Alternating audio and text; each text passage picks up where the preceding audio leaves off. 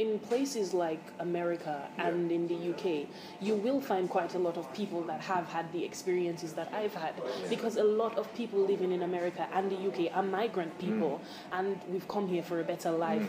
Or probably we might not have come on our own, because a lot of people that I know, for example, it was their parents or their grandparents who came here on banana boats, like we like to call it in the Caribbean.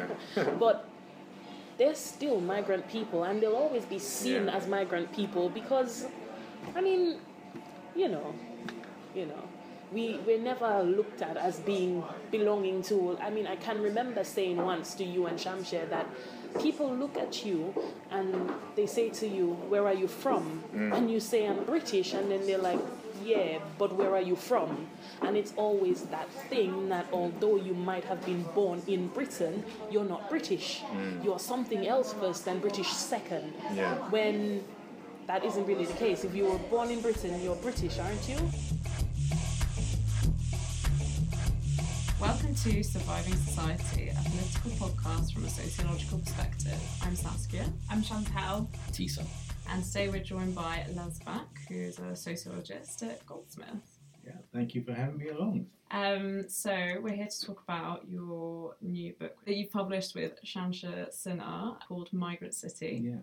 How's the reception been so far? Well, great so far. It's been a long process writing this book. We've been working on it really in a direct way for 10 years, and working with the people who form the kind of the heart of the project really over that period too. So it's a book really about the story of London, and in a way the story of our times, but told through an engagement with the lives of 38 adult migrants through this very sort of tempestuous, torrid, difficult time. And the book sort of ends after the Brexit vote, and in this kind of in-between interregnum period that we still feel like, still seems like we're living through. So yeah, it's been an extraordinary experiment, and in a way Shamsher and I have tried to push our attempts at making sociology more sociable as far as we could. What does that mean? Well, I always think of, I've written books that are really sort of shaped by the ethnographic tradition, and so the ethnography is usually thought of, I think, or usually characterised as a kind of lone and lonely process. So you're a single researcher working, in the field, wherever that might be around the corner, might be on a distant shore. But it's it's often sort of characterised in this sort of singular way. Whereas I think the opportunity for doing research now is to think about research as being the sort of traffic of hunches, ideas, experiences that move between people. And so there was Shamsher and I involved in this project. I mean, initially there was a much larger research team, which we can talk about if you'd like to, because it was linked to an EU bid, although it didn't start there actually. And then there's the 30 people that we've worked with, not just as informants who we write about or do sociology on, but we try to think about how we can work with the participants in the project in a more collaborative way. So it's the idea of a sociology with people rather than sociology on people. What is your definition of ethnography? Well, yeah, good question. I suppose the thing that I take as a sort of ethnographic touchstone, if you like, is to use participation as its kind of key commitment. So it's participation in the worlds that you're trying to understand as they unfold, and in the lives that you're trying to understand as they unfold through time. So would you say it's sort of trying to overcome like an observationalist approach, like we don't want to observe, or we want to be more involved, also research? Yeah, well, you can't do any kind of form of research without being involved. Yeah. You know that. Yeah. You all know that. It's the nature of that involvement. Okay. And I suppose the thing I've always thought was powerful about sort of the ethnographic sort of sensibility was participation over a long period of time, and also participation in the contexts where those lives are unfolding. Yeah. Yeah. So it means we have to get out a bit. get our shoes dirty sometimes, you know, Mm. and participate. And that's not always easy, you know. No. And to do it in a way that isn't about surveillance and spying, but it's about engagement, listening, thinking, and then coming back to a dialogue, you know, so it isn't just a one-way street. Mm. I mean, that's the thing that I always found very alienating at the beginning of being a researcher, was that the sense of, you know, you holiday in somebody's life and then leave it, Mm. you know, and there's something about that that's always felt a bit jarring, and also leave it without really always being clear about what you're leaving with, what you're taking back with you, And how we've left those people and how as we've left well. those people. And so I think, in a way, at its best, the ethnographic tradition is trying to not do that, or to do it in a way that is more dialogic. You know, I mean, of course, there's no protection from that idea that research can be violating. You go in, you grab, and you run. Mm. But I guess that idea that you can reconstitute what understanding becomes, and who's involved in that.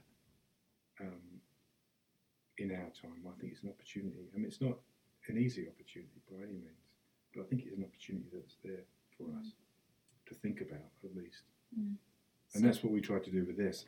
The book really starts with a sort of portrayal of London, really, now. So it's trying to think about, you know, a former imperial city and a post-colonial city as a kind of environment where the relationship between the here and the elsewhere, you know, is constantly unfolding. You know, so that rather than seeing migrants as these visitors from somewhere else, you know, who are strangers, who are foreign, who don't belong, who need to be explained, and Charlene captures it so well when she says, you know, well, where are you from? Where are you really from?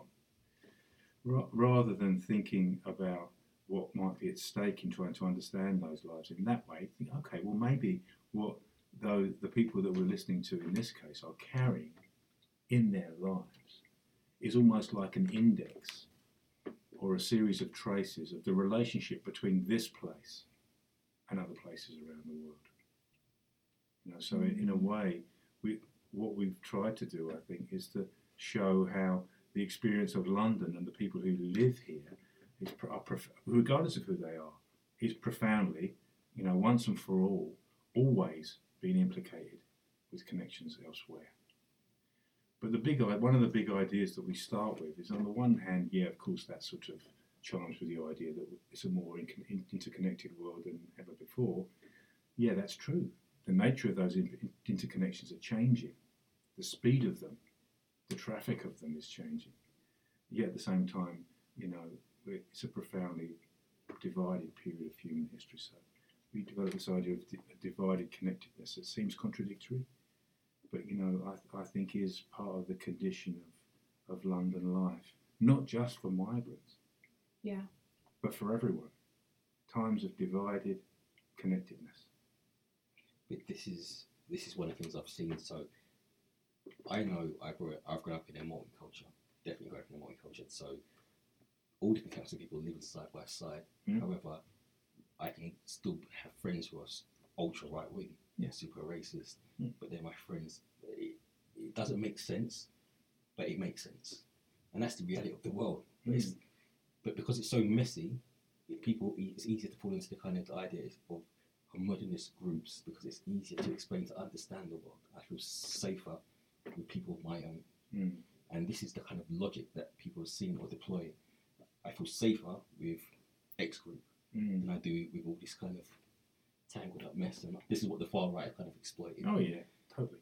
And they exploited that sort of tyranny of simplicity. But that simplicity is what people, in a world of interconnectedness and speed and change, is so rapid, and the kind of idea that everyone's so living in kind of precarious times and insecurity, that simplicity appeals. No, it does appeal for some people. You know, the other thing, the big thing I really learned from doing this project, it was a great thing to do actually, just to be involved in, was that that might be true for some, but it's not true for everyone. And the thing that I hope we've managed to describe and convey and value actually is the kind of sense of pride that some of the participants felt at the places that they lived. you know, and they felt pride in those places without being suspicious of strangers, whoever they might be, and a kind of an ethic, an ethos of multicultural, if you like, that's very ordinary and sort of unspectacular, actually. I mean, one of the characters, or one of the participants, who's referred to as Zizi, that's not her name, but she chose it. She says it so beautifully. She says, you know, she had an experience of being a displaced person, of a refugee. In fact, her life, you know, the first 10 years of her life was almost like running from one conflict after another. But she says it so beautifully. She says, I cannot put hate in my heart. That's what she learned from that experience. That's exactly what I remember you saying that with our first ever podcast, and when I read that, I was like, I don't know. I cannot put hate in my heart. No. Yeah. But this is what I've always tried to say about the immigrant story, like, versus colonialism or imperialism, where people seek to dominate people. So we've come here to share and to help to make things better. But that's not the narrative that comes through. People see you as a thief at best, or parasite at worst. Yeah. Okay. So let's think about that, because that's important. Why? Now, one of the things we try to sort of unpick are the sort of what we call them adages, anti-immigrant adages. Like, they're sort of like forms of knowledge that become sort of proverbs, ways of understanding things, right? So, you know, how do you respond to, well, the world is changing, it's strange, there are people here I don't understand, I'm fearful. Is that a natural disposition? I don't think it's a natural disposition. No. It's an educated disposition. So I think that's partly what we've been trying to question as well, because there's so many of these adages now, and they become like naturalised, self-evident truths. But this is the thing, and this is what I tried to kind of convey at a meeting last week. When you try to contextualise these phases, or where they come from, or try to understand, to explain to people, like, there's a reason for why they came about, or why you see people in a certain way, some people just don't care. So I gave an example of colonial Kenya, and how basically it's only like in 1963 they become independent, and how the British basically went through a process of like raping, killing, torturing people, and he went like, son, and I'm like, yeah, you're right. Like, for him, that wasn't the issue. Well, it's only not an issue if you create a kind of ideological armature that says, well, that's nothing to do with me. And I think this is the problem. I don't know how do you pierce that? How do you articulate the story of the immigrant to make sense in its context of its time? Well, you know, this is, you know, you asked me before we started recording, what is it that you think you're doing? Well, I think I'm clearer. I mean, I guess I feel committed to, and I wouldn't speak for Shamsha, because I think there are lots of things that we share, and there are also differences that we have, differences of emphasis, or you know, so I don't want to just sort of, I wouldn't speak for him anyway. But I think in my own mind, what I'm clearer about is to try and find a way to both describe and understand and make sense of that experience and that reality that you're describing about. You know, so Sivanandan, who left us this past year, actually had a great slogan, I think. You know, we are here because you are there. Were there. Actually not were, still are there. You know. And I think that's a really important thing to constantly say, well, look, you know, we have to be able to make explicit those traces, because they're not from the past, actually, although the past is a place where they're sedimented. You know, they're unfolding in the present. What I always think was always missing from that analysis, that makes sense, but within that is the context of power. Yeah. So if you don't have an analysis of power, an understanding of power, that's what drives it. When they were there, they had power. Yeah. But when we over here, we don't have power. No. And this is what drives it all. And it's that fear of losing power that's scaring people, that's saying people from Sweden to here. Well, that's right, you see, because I think at the end of the book, and this was something I felt was really important to try and reckon with, you know, which is that sense that how does those sort of the patterns of power that you're describing, and that anxiety about loss of power and control, well, how does that permeate down to, you know, you're not here from here, are you? You know, or where are you really from? Or you know, well, people are worried about change, or, you know, this is a small island, we haven't really got space. What's the connection? Well, I think in a way, racism works through shaping those affects or feelings. It's a structure of feeling almost, not in the way that Raymond Williams described it, but I think there's something about racism as a kind of nervous system, you know, a series of you know, affects, of emotions, of things that are spoken and things that are unspoken too. You know, the bit in the book which I was most pleased about, so other people are less pleased with it, is where, you know, Nigel Farage is on the train coming out of London Bridge, and he's feeling very anxious because as he passes, you know, New Cross and even Brockley, he can't hear English being spoken, you know, and it's only when he gets past Grove Park that he suddenly feels like he's comfortable. He was taken to issue on that topic because he said he felt uncomfortable with all the different languages speaking, but his wife and 2 kids are German speakers, so they speak different languages, and their second language is English, like most people in the UK and the schools that he talks about.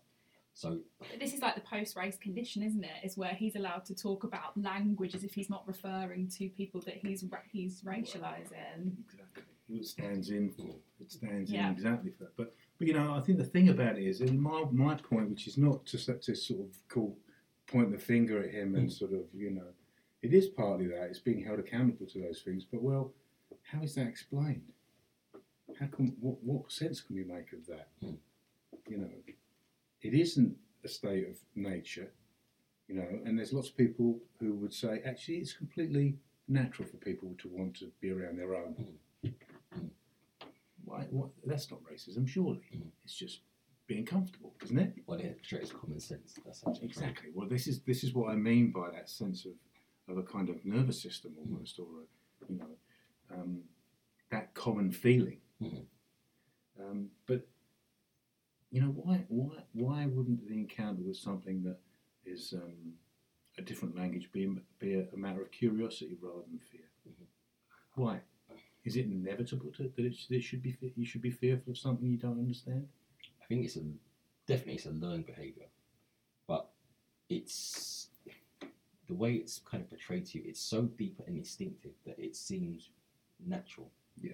So when people encounter different groups of people who don't look the same, and how history is portrayed to them, it's always seen as adversarial. Like X meets Y group wipes out X group. Yeah. And that's how we learn, and that's how we've been learned. So so when I try to explain to people that's not how reality works. That's not how it's never been. We've always been, ever since people could move to different places, we have done. Sometimes we might end up fighting with each other, but most of the time we get along. But that's not how it's portrayed, and that's not how it's learned. And so when people experience it in real life, it's adversarial when we first meet, black and white. Obviously, we're opposites. That's how it seems. Yeah. Men and women. Yeah. Always colliding, but that's not the actual reality of it. No, of course not. That's not a product of nature. It's a product of history. Yeah. I guess that's my simple point. And so, how do we find ways to explore that and open it up? And you're quite right. You know, I wouldn't for a minute sit here and have the front to say you're wrong, because of course some people just will not, in a sort of steadfast way, open themselves to the possibility of thinking otherwise. They just will not. Those views are entrenched. They are self-perpetuating. They're foreclosed. You know. But also, from a political point of view, they serve a purpose. Yeah, like, you know, it's furthering a particular agenda. Like, you know, you talk a lot in the book about how the interests of capital mean that it's very expedient for Britain to have certain relationships with particular countries. It's like you talk about the Philippines and how, you know, British mining and other kind of exploits have like caused like untold like environmental and political damage and made parts of the country totally unlivable. And that has a direct influence on people wanting to come here. And then those people are stigmatised and racialised and end up, you know, in like some of the most horrific, like often as, you know, work in like people's homes are totally like unregulated like labour practices, and you know they're totally dependent on their employer for like any kind of like kindness or, you know, just like basic human rights. Obviously from like they won't change their minds, and they like think like that in terms of like the people they come across from a politician's point of view. Yeah. It's very useful to have the sort of scapegoat of immigrants coming here, because it, like, and I think you say that pretty much in the book, that like it distracts attention from what they're trying to do, which is exploit and extract from like other countries. Yeah. No, exactly. But I wouldn't say so. You know, in the book you have this stat saying that the foreign born in the UK increased from 3.8 million in 1993 to 8.3 in 2014. That's a large number, a large increase. Yeah. So I think right now, at this moment, I can see this only increasing because more people being born, more things happening around the world. So I think at this moment we can. I think the way I see it, there's two ways we can go. We can retreat into the old, which what we seem to be doing, and it recreates the same patterns that we've seen for hundreds of years. Or we could try something new. But it's having. When I look at it on the broader sweep of things, to try something new means entrenched power bases dealing with people who they see as, or countries they see as inferior or exploited for a long time as equals. As having to kind of fix these places. And geopolitically, that doesn't make sense to people, especially now if everyone's talking, even someone talking about the kind of Peace of Westphalia sovereignty. So going back to 1648 and saying we want to be sovereign nations, just like we were in 1648, and everyone doing their own thing. When we've spent the last 70 years being interconnected, and our daily lives, our mobile lives are all interconnected. It doesn't make sense, but we can change it if we wanted to. And in a way, you know, that change has already arrived. But the problem is that it's very uneven. You know, that's partly what you know, I guess there's lots of people we're arguing with in our sort of our own way. Some of the people that we're arguing with, or we started out arguing with, was that sort of wave of pronouncements around the death of multiculturalism, you know, which was very strong in the early parts of us writing about this. In fact, some of the early things that we wrote were that was the thing that we were most, exercised by, and trying to write back against that. So did you write in this? Did you start writing or start researching the same year as financial crash? No, it was just before, I think. Okay. Yeah, just 2006. Yeah. Oh, okay. So that happened in the midst of doing this project. Yeah, so you said at the beginning it was kind of a turbulent time, and I wasn't sure initially whether you meant in the lives of the people that you were working with or in kind of political life, because both of those things are true. Both of those things are really true. So that was what was so difficult about doing the project, because, you know, it's turbulent. There's a tremendous turbulence. What kind of sense are we making of this? You know? Yeah. Where do we rest on any kind of position? Blair left in 2007. Crash came 28. So I think the crash was one of the very big things which I'm trying to remember actually. It's such a long time the ago. general election was 2005. And that was the first kind of chill of a different sort of moment, because everyone, the people that we were working with and listening to, and it was largely Shamsha was working with people on an ongoing. But I should backtrack and tell you a little bit about how this project came to be in a minute. But that was the first sign. I mean, this is pre the debate about European integration or disintegration. So it's pre all of that. But no one's taking UKIP seriously. It's the BNP at the time. It's still the BNP at this stage, Exactly. So the sort of emergence of what we've come to think of as this kind of populist right-wing moment, that was, you know, in a way, I think we were most exercised by some of the sort of hypocrisy of New Labour around this. Yeah. You know, and particularly around the kind of question of, you know, on the one hand, a version of sort of Blairite multiculturalism at the same time as, you know, hardening the border, keeping people out. I'll explain that a little bit in a minute. But at the beginning, there was a lot of talk about, well, multiculturalism was a bad idea. You know, it's dead. Yet at the same time, and you pointed to this already, if you just listen carefully to how people live, just take a moment or just pay attention. You know, what you so often see is the realisation of people living in and across difference in a very banal, everyday, factual sort of way. You know, the sort of fact of multiculture. And this is it. I've lived in East London all my life. Yeah.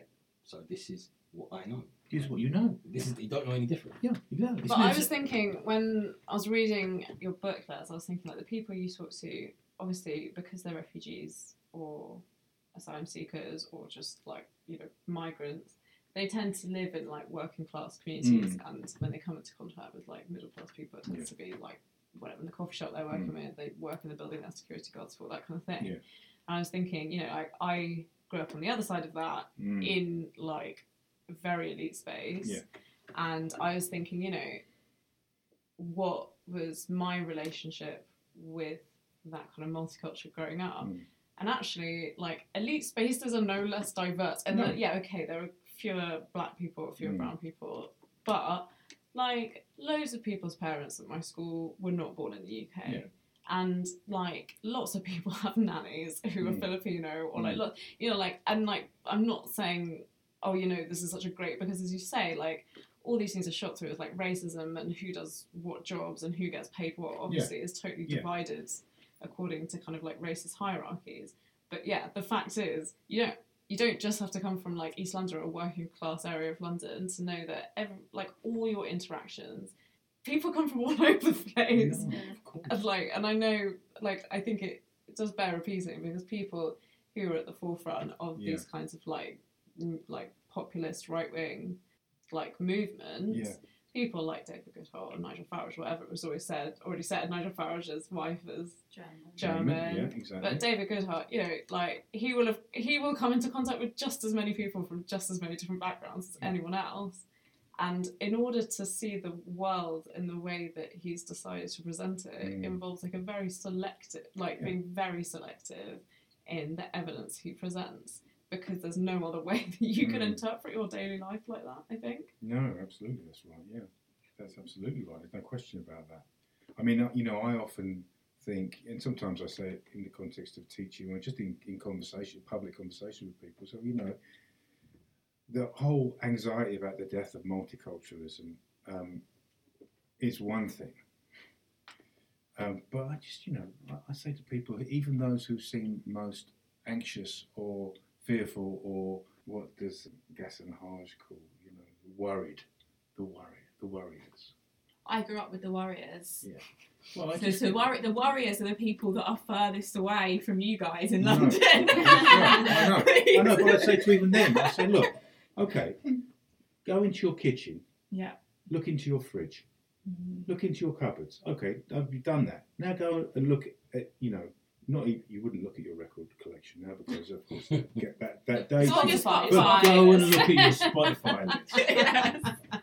Go and look at your playlist. Yeah. You know, and tell me that doesn't kind of connect with the fact of multicultural. It does. It's evident. It's everywhere. It doesn't make some of the kind of the grip, if you like, that these phobic and anxious feelings have any less tight, but that is the fact of life. I think when I've seen that fear, it's so when the Bengalis came over in the late 80s, most of the white people moved, and it's the fear that something's changing beyond their control. Yeah. So when buildings start to change, or their kids come home and they start talking about Eid, that fear that what they considered normal is no longer normal.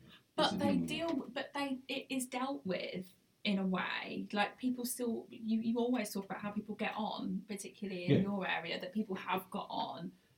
My fear is the people that aren't in the areas of change and how riled up they are, even though they're still not likely to be affected by, in quotations, change and difference.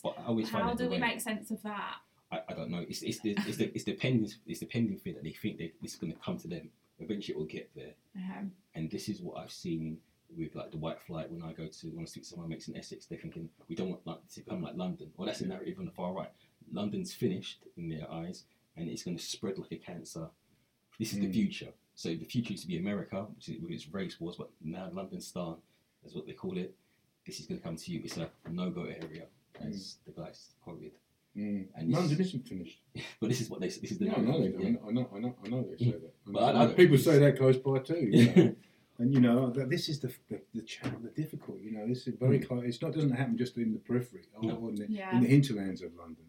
There's so I think that's why these adages matter. or to be able to make sense of them, or to try and, on the one hand, understand them first in order to critique them or to make a criticism. The guys that said that, so they feel that the area no longer reflects them, and so they feel like they have no say, no part in it. And some of it's down to the politics, the local politics at the time. Politicians have kind of abandoned people. Yeah. I was just thinking, my little sister wanted to come to stay but hasn't been able to, and someone who went to public school, like boarding school, and went to Cambridge with her, Swinton Jose, and said, oh yeah, he's a white guy obviously, he was like, I just don't really like living in London because I just feel like, like my community's not really here anymore, it's sort of been driven out. So that's what I mean, is that like these kinds of things, it's not just people living in areas like East London where like, you've got this constant sort of turnover of, like, this guy's a migrant to London as well. He's never lived in London before, his parents don't live in London, and he's arrived there as, like, by anyone's measure, a very privileged white guy, and that is the conclusion he's drawn. And then he said to my sister, do you feel your community is, like, established in London? She was like, what community would that be? Like, good question. Well said. I mean, we started out talking about the possibility of change and shift in a sort of, not a linear way exactly, but something moving forward.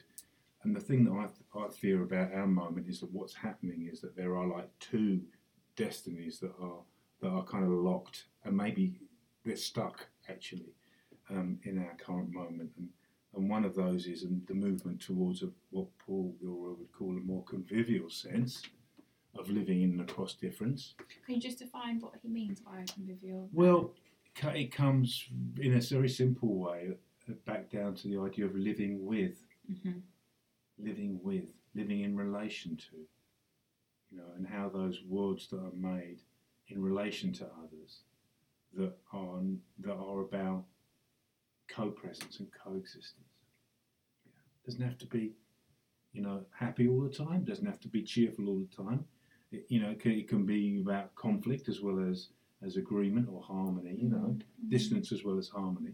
But there's a deep sense of living with and co-presence. And I do feel, I don't want you to finish with the other point, but I do feel like, and it may be because I was younger and stuff, but even the period that I grew up in, I feel like there was more of a sense of conviviality. Does that make sense? But is it rose tinted for me? Like, I don't know, it feels like now there isn't that. Like, it feels so far from that. But it like, I grew up I was born in 1992.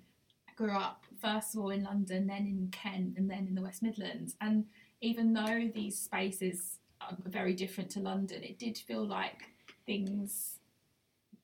people lived alongside each other, not necessarily getting on, as you say, but it was there was an acceptance. But I don't feel like that is there. Yeah, I would be suspicious about the idea that it's completely gone. Okay, good. Only because That's good. because it might just be happening somewhere that we're not connected to. Good. I mean, that was what surprised me so much about it. My favourite parts of this book are often those things which I was completely surprised by. That's good. Like, so the story of Ali's Bench, which is my favourite moment, where this guy who, talk about, the relationship between here and there, who, it takes him a very long time to get to London to try and seek refuge. And, he comes from a part that's not in Afghanistan, but is connected to the hinterlands of Afghanistan that was referred to as Little London. Where one of the Director Generals of the BBC lived and was born, actually, funnily enough. Oh, wow. Yeah. So, part of that imperial class who, basically... That's General. He was the guy who was Director General during the Suez Crisis. That's right, yeah. Exactly. The soldier guy that has it, Yeah, that's right. Well, I think his father was a soldier, Anyway. How do you Read the book. Read the book. But, the point is, though, okay, these two people, Yeah. Just take them as characters. One is born there, and the other is trying to kind of live in London. So the connection is that you have to just pay attention and do a little bit of homework to be able to tell that to make that connection. Anyway, so he finds himself in London. You know, it takes an interminable amount of time for his claim for asylum to be settled, and he's waiting, living in this kind of condition of a kind of straitjacket. Life can't move really can't move forward, and can't move back in this kind of dead time almost, although it's never completely mortified, you know, but it's, you know, waiting. And so much of what we sort of listened to and thought about was, well, what does that do to a person to live in that period of interminable waiting? Anyway, but in the midst of that time, he forms a very strong friendship with one of his neighbours, finds a load of scrap wood that was a bed, and decides to think, oh, well, maybe I'll make a bench for him to sit on out in the shared space behind the house, and for his neighbour to sit on too. Just, you know, in a way it became a sort of a symbol for us of how convivial life is made. It's made. And it's made through the tools of caring, of openness, of connection, of being alongside. It's not in his garden. No. It's in a space which is alongside. Yeah. What's the other side? So we've got conviviality. Yeah, so that's one side of our moment. I think those things do endure. They maybe endure in a million anonymous situations. We just try to capture some of that, which we feel is part of the reality of London life. The other side of this is a kind of encircled, embattled sense of an attachment to Britain's past that is deeply codified in terms of race and racism. That's a cycle that keeps reproducing itself, you know, and that is almost steadfastly impervious to challenge from outside. This is the point I was trying to unpack, and because I kind of see the link between the two. Yeah. By trying to get them to understand more about their past, not in a way that is presented to them in textbooks, in a way that presents the entire narrative of what's happened. So, for example, if you ask most English people about the troubles in Northern Ireland, they couldn't tell you anything about Northern Ireland, which is shocking. Or you ask them anything, like I said, one of my friends reduced it all down to 2 World Wars and 1 World Cup. Well, that's like that's like an England fan song, isn't it? Yeah. 2 World Wars, 1 World Cup. And so you try to get them to understand the kind of breadth of their history, and it's not so how it impacts on them now. Yeah. So when I said to them, like, to give them some context, like the scramble for Africa only took 30 odd years for Europe to divide a whole continent. Yeah. I said, do you understand how recent that was, and why that has an impact on here, and why we do certain things, or our relationship with that country, or why someone might feel a certain way towards Winston Churchill? He's not just a wartime hero, but he was also something else. But that doesn't take away from what he achieved. I suppose the thing that we have is like people like Kant or Hume achieve a lot, but deeply racist. But that doesn't take away from what they achieved. And I'm trying to take someone. If you see someone in their totality, then you can have you can derive a better opinion from them. And you see the world that we're in slightly differently. Yeah.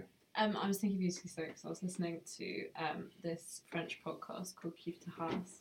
It's about like French politics and culture and stuff. They had, I can't remember who the academic was on it, talking about basically what we're talking about now, but from a French perspective. And it was really interesting because she was basically saying exactly the same thing, that like French view of history is like really selective and totally ignores the kind of like colonial like implications, while like, you know, continuing like colonial relationships that France has, but also like the history of people of colour in France. And the example she gave was that France has this very particular history of like the resistance during World War II and stuff, and how, you know, Charles de Gaulle like maintained his kind of government from the UK. And she was like, well, what no one ever talks about is who actually liberated France was like people of colour from the French colonies who were in the French army. And I was like, I had no idea. I just didn't know that. I never really thought about it, because all I thought was like, oh yeah, like D-Day, like I don't know, Dunkirk, like all that kind of stuff. That is such a huge omission from like a common sense understanding of how the Second World War. So even if like you do take it back to, you're right, like if you only think about like the Second World War as that kind of very like hackneyed story of like little islands or like, you know, those few French resistance fighters fighting the Nazis, then like you're totally missing most of the story. And this is why I get upset with things like Black History Month. You present it as something separate when it's our story, all of our stories. And once you present me something different, you can kind of box me off and then not think about me for another year or never at all. No, and I think there's some, you know, I think I hear what you're saying when you say that, you know, and I think that's the risk. Yeah. That's the real risk. Because I want to 100% people that I've always been here in some capacity, me as in the immigrant stories, always been here in some capacity, and it reflects in the buildings, the stories that have been told, in every aspect. So whether it's been under colonial rule or part of the Roman Empire or whatever it will be, or from the kind of escaping the American Revolution, there's always been immigrants here, always.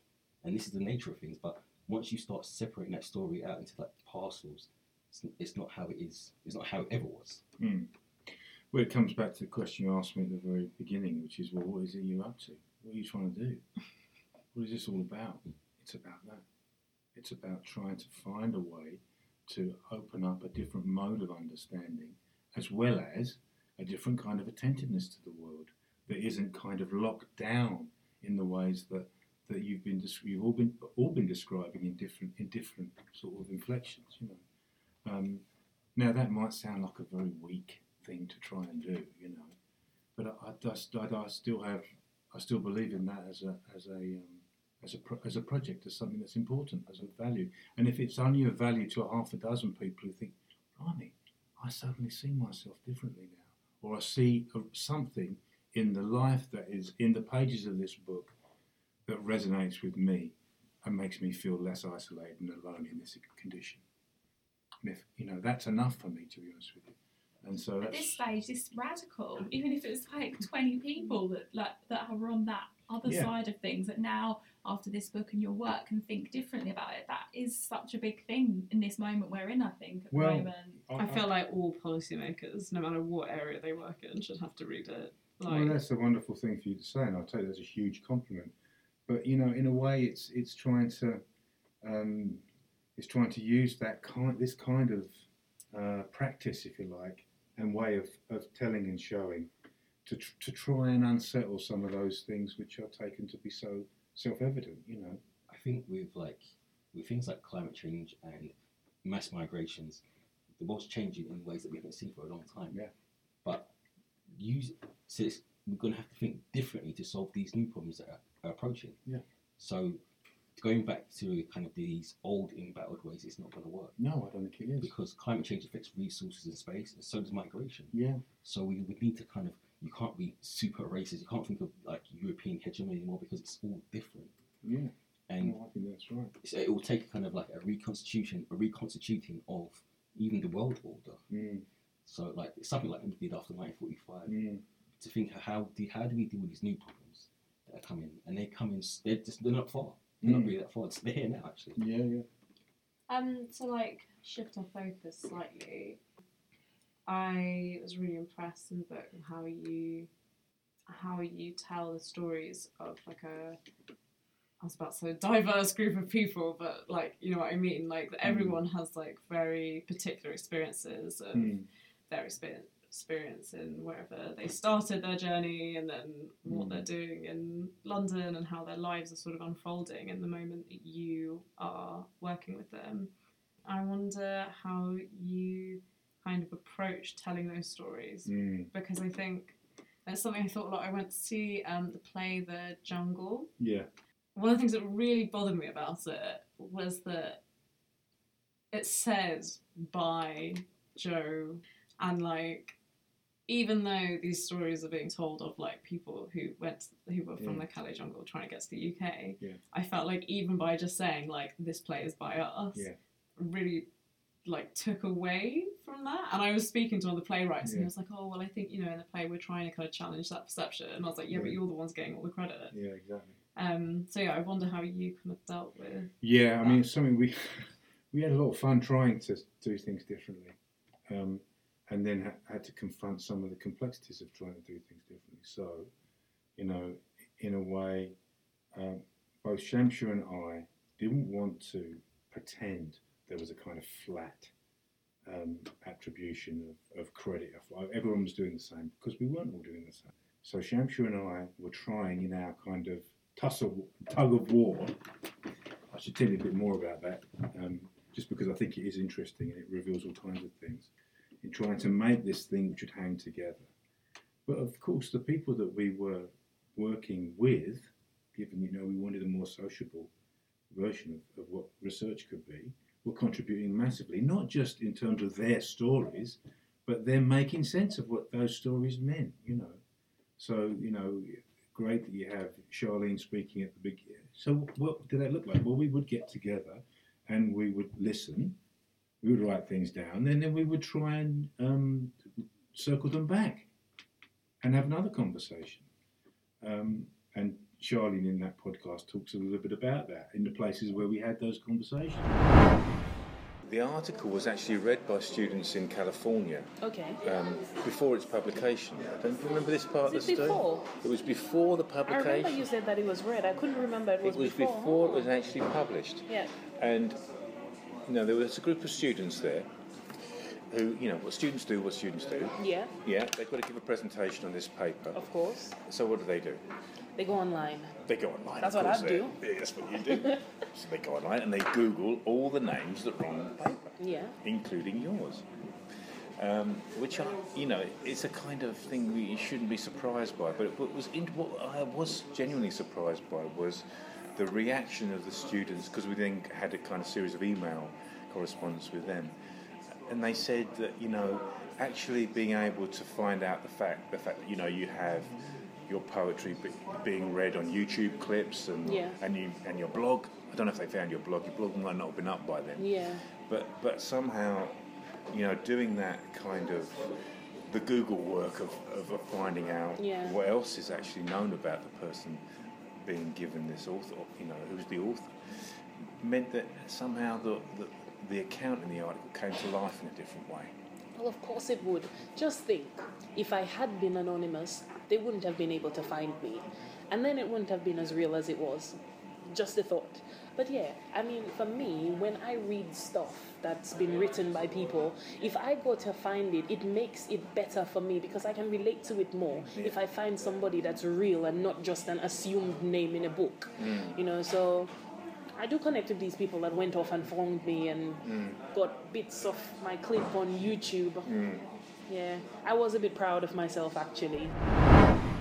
We wanted to think of, well, how can we then honour that process and represent it? So that's where we came up with the idea of, authorship with the participants for those who wanted and were happy to be credited in that way. So it has the actual names of some of the participants, not all of them, but some of them, the ones we offered it to as many as we could.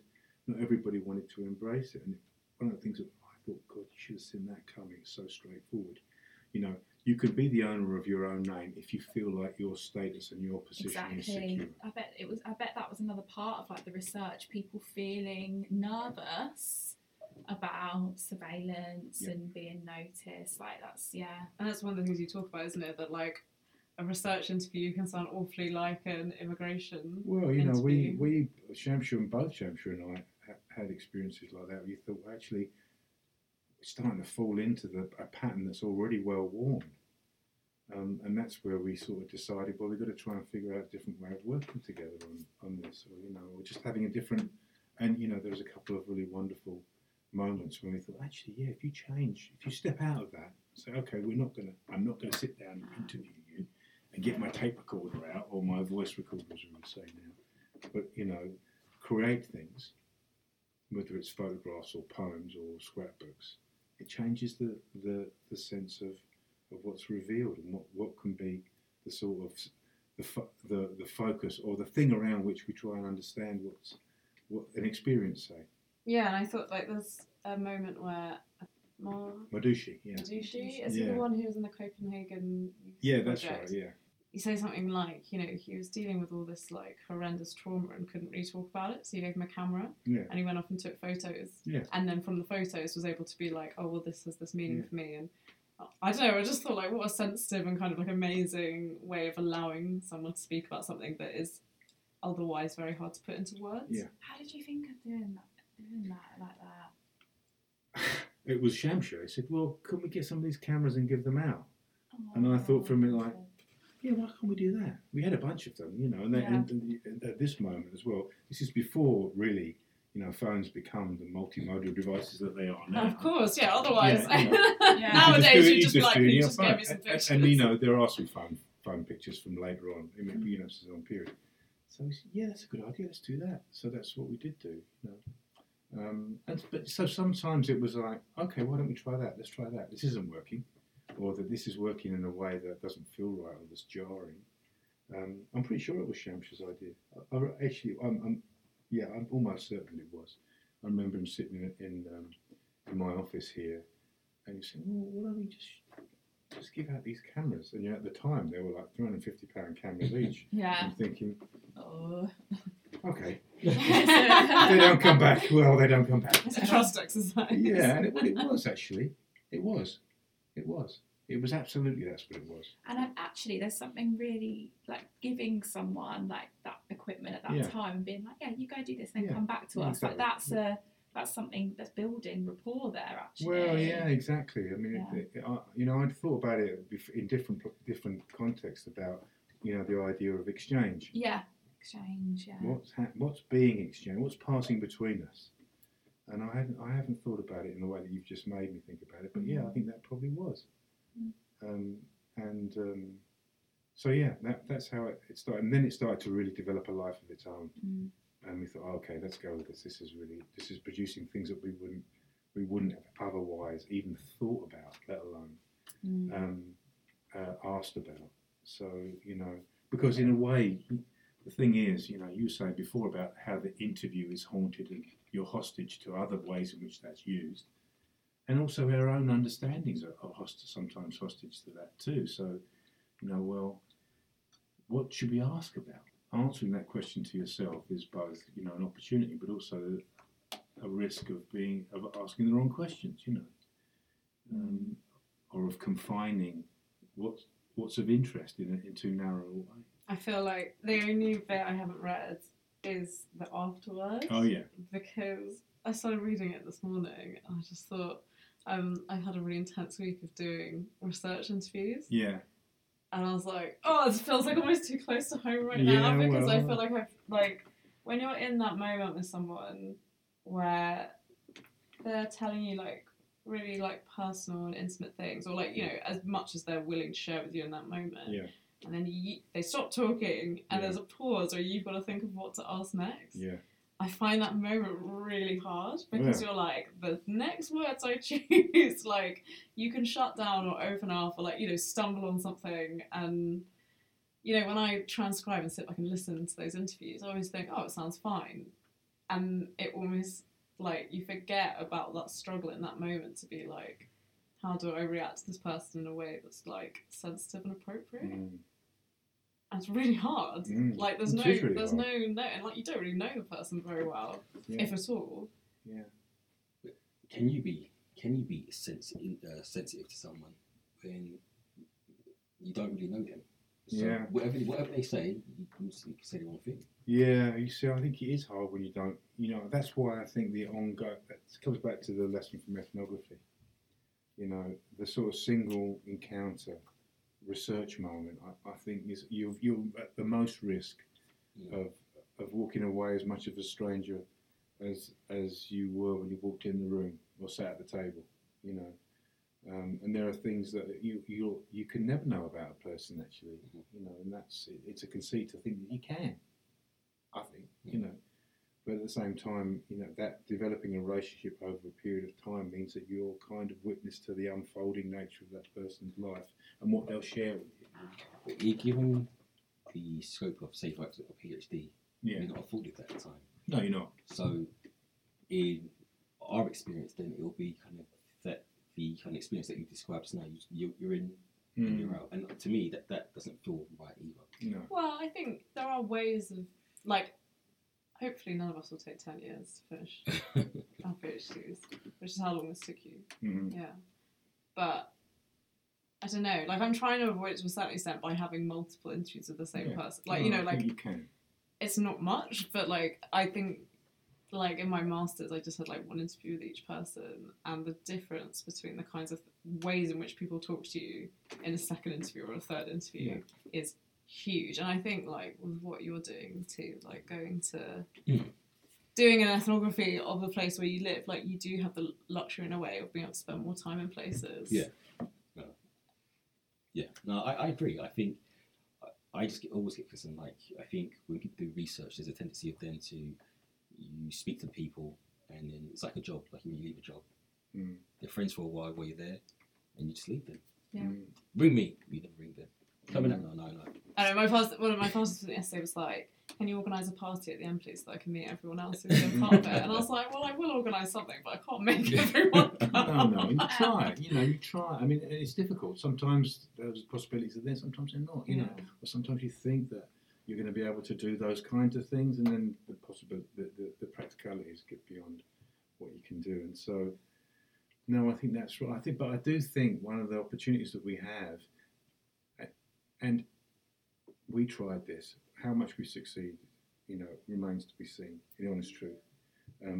But you can then involve the people that we are trying to both honour and understand in an ongoing circuit.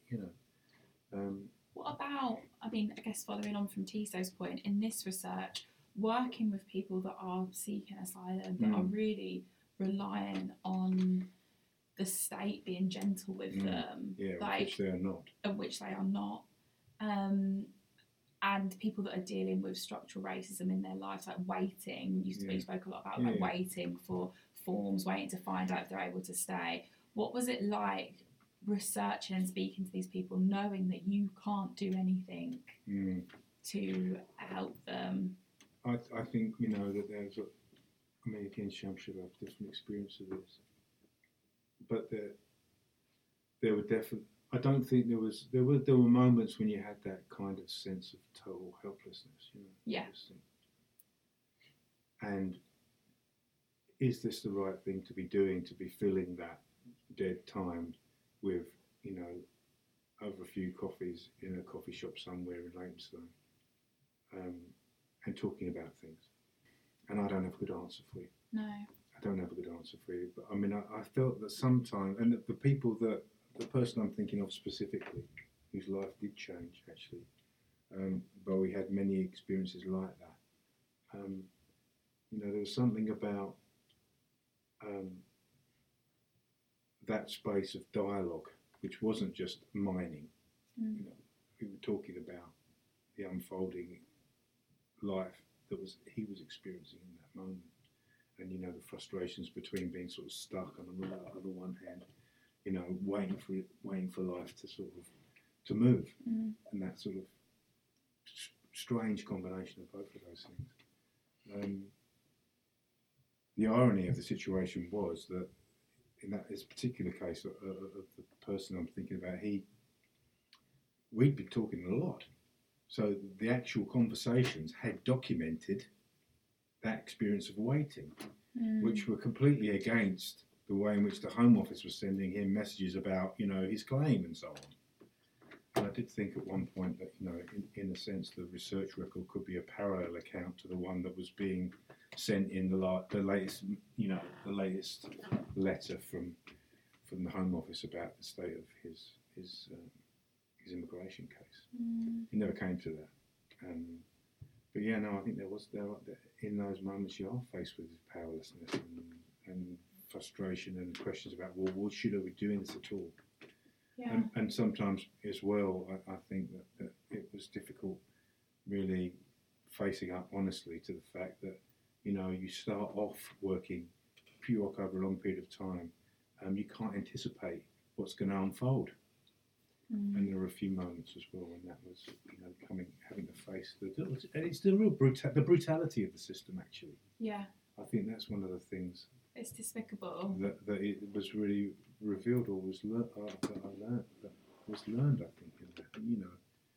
Not that he didn't understand it in an abstract level, but sitting in the same across the table, from what it feels like to be living through that condition. Yeah, It was like, something else. speaking to someone that is literally experienced on a day-to-day basis state violence like that Yeah. must have been really difficult. Well, it wasn't. Yeah. It's disturbing to read, so Mm. I can't really imagine Well, what. there were things as well something, that it was difficult. One of the things, the challenges was, okay, well, what do you include to try and convey that? And there were some things that we didn't include actually, partly because of whether that was was making the person who had shared that more vulnerable Yeah. by writing it down Yeah. and being in a book, and then being in a book. Not well, yeah, it would be published. Yeah. It would be a published account that would be there for as long as there are published accounts. So yeah, that was one of the things which we sort of thought about a lot, and went back and forth between us a lot. The thing I thought was, it's you also, I guess, and I don't think the book does this at all, quite the opposite. You don't want to present it as kind of, the posters that they have in like churches of like, give money so that we can help people in like the Gambia. Like you don't want to present people as like sort of pathetic victims. Well, it's and like to kind of get that sort of like, I don't know, people's coins in a basket. Yes, You're making a political point, and I think there's one story which I found, the woman who comes from the Philippines and is sexually exploited and then ends up in prison, and then that affects her asylum claim and all this kind of stuff. And it's like, it is so disturbing the way all of that comes about. But I didn't feel at any moment like there's no like pity in the way you write it, or there's no like, and you allow her account to kind of just like speak for itself in a way I thought was really, really powerful. Yeah, well, and that was what we were aiming for. That's what we were aiming for. But because compassion can be so wounding. There's a lot of wounding compassion being circulated, and in a way, we wanted to care for and be attentive to those experiences, without that attentiveness to fall into a wounding form of compassion, because many of those people are powerful agents in the world, and who many of whom are funny, have a sense of things, are not some sort of they're not inert victims which compassion should be heaped upon. I think understanding and a sense of taking in that life in its complexity is what we were trying to do, and saying, well, actually, that's her story is an extraordinary story. And when she showed me her tattoo, which is on in the book, there was something about that sort of defiance and also the beauty in it, actually, across those wounds. That's just seems so powerful. So it's a tattoo that's across a series of scars that you can see, which is in a way the symbol of those gendered forms of violence and the state violence, which kind of mutually reinforce themselves. So she ends up getting away from the control of the men that she was being abused by being arrested by the police. Can you imagine? Sentenced to a prison to a time in jail, but doesn't report the people that had also been abusing her, because that was a way of breaking through and breaking away. Yeah. Right. It's unbelievable. But this is like the kind of strength of the immigrants. So they're not passive victims at all. They've been through war zones. They've been exploited by crime syndicates. And then when they come over here, they're part of being tolerant, low pay, exploited, but yet they get on, and they always get on. And this is, like I said, this has always been the story. So whether you're fleeing Huguenot France, or whether you're coming from Bangladesh, this has always been the story. But it's trying to get people to understand that I'm not coming here to rule you. I'm coming to participate and contribute. But that's not how the elite or the politicians describe that process. So when I was growing up, I always thought that the black presence in Britain was 1948 onwards, because that's the narrative that's given to you, and that's what's worrying. It's never presented as it really is. This kind of continuum of people going back and forward and back and forward. And if you think about it, it's common sense. People always, as soon as you can walk and your curiosity, you want to go somewhere else. And it's common sense, but people don't see that. And that's the most frustrating thing to me. No one, people just move around. These borders that we've put in place are imaginary. They're just lines that someone decided that this is this and that's that. But that's not. And they have real world implications for people like your participants, and the lack of emphasis on that human experience, which is what I think you do so brilliantly in this book, is I think what Tiso's saying is why we are where we are. Yeah, I think that again it comes back to what I mean. I think Shamsha and I definitely share this, that we felt that human experience was something we were trying to both attend to and give an account of. As an opportunity for learning, actually, and understanding. You know, I think that is what, at the heart of what we were trying to do, was to say, okay, let's see what can be learned from this process of attentiveness. You know, I mean, it sounds a bit crap when I say it like that. It doesn't. That is what it does, though. I mean, you know, in a way it is. It seems very flimsy, but actually, you know, it is that kind of sense of, you know, well, in the abundance of water, the fool is thirsty. You know, in the abundance of water, the fool is thirsty. There's a lot of foolishness in our time. And there's an abundance of opportunities to understand things differently. But this is like I kind of said to my friends, like you have the internet in your hand, the whole of human history and the information in your hand, but you will choose to look at, I don't know, a cat, someone's dinner, and I said like you have the ability to move past this. So, for example, Brexit. I said, what do you know about the EU? Nothing. Did you even research it? No. But you've got the opportunity in your hand, and I don't understand. Well, why is that? Because it goes against everything you're taught. So when you're at school, you're taught to, not about just your like history and maths, you're taught to apply your mind to reason. So I always kind of think of Kant in like to dare to know everything. Sure. But people don't. And that's what's shocking now. So people will, I can happily quite tell someone the Earth's flat. Some people will believe me. And they have that kind of, when the writer talking about the decline of Western civilization and the things that are important to them, like I think what's important to Western civilization is the Enlightenment. But they've lost that. They gave that away. They became complacent over it. It makes me think of that. I mean, I was just talking earlier to a friend.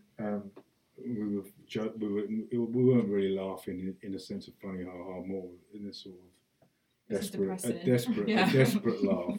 You know, that fantastic quote from Einstein, he says, you know, what's the difference between ignorance and genius? The difference between ignorance and genius is that genius understands it has limits. Ignorance has no limits. And I think we live through a terrifying time of ignorance and certainty. Yeah, definitely. Ignorance and certainty. Sometimes those two things are woven into each other, you know, and in a way, I still think that's what's valuable about the work that you're all doing and the sort of shared craft of trying to understand things, you know. Wouldn't make a claim for genius, but I would make a claim for the importance of doubt and of attentiveness. You know, that is something that I feel more committed. Doesn't mean because you doubt doesn't mean you don't have a view of things, but you haven't foreclosed that openness to trying to understand. Yeah, you know. You've been listening to Surviving Society with Chantal, Saskia and Tiso, and our special guest Les Back. We'll be back every week at the moment, so don't forget to rate and subscribe. Thanks very much for having me here. Thanks for coming.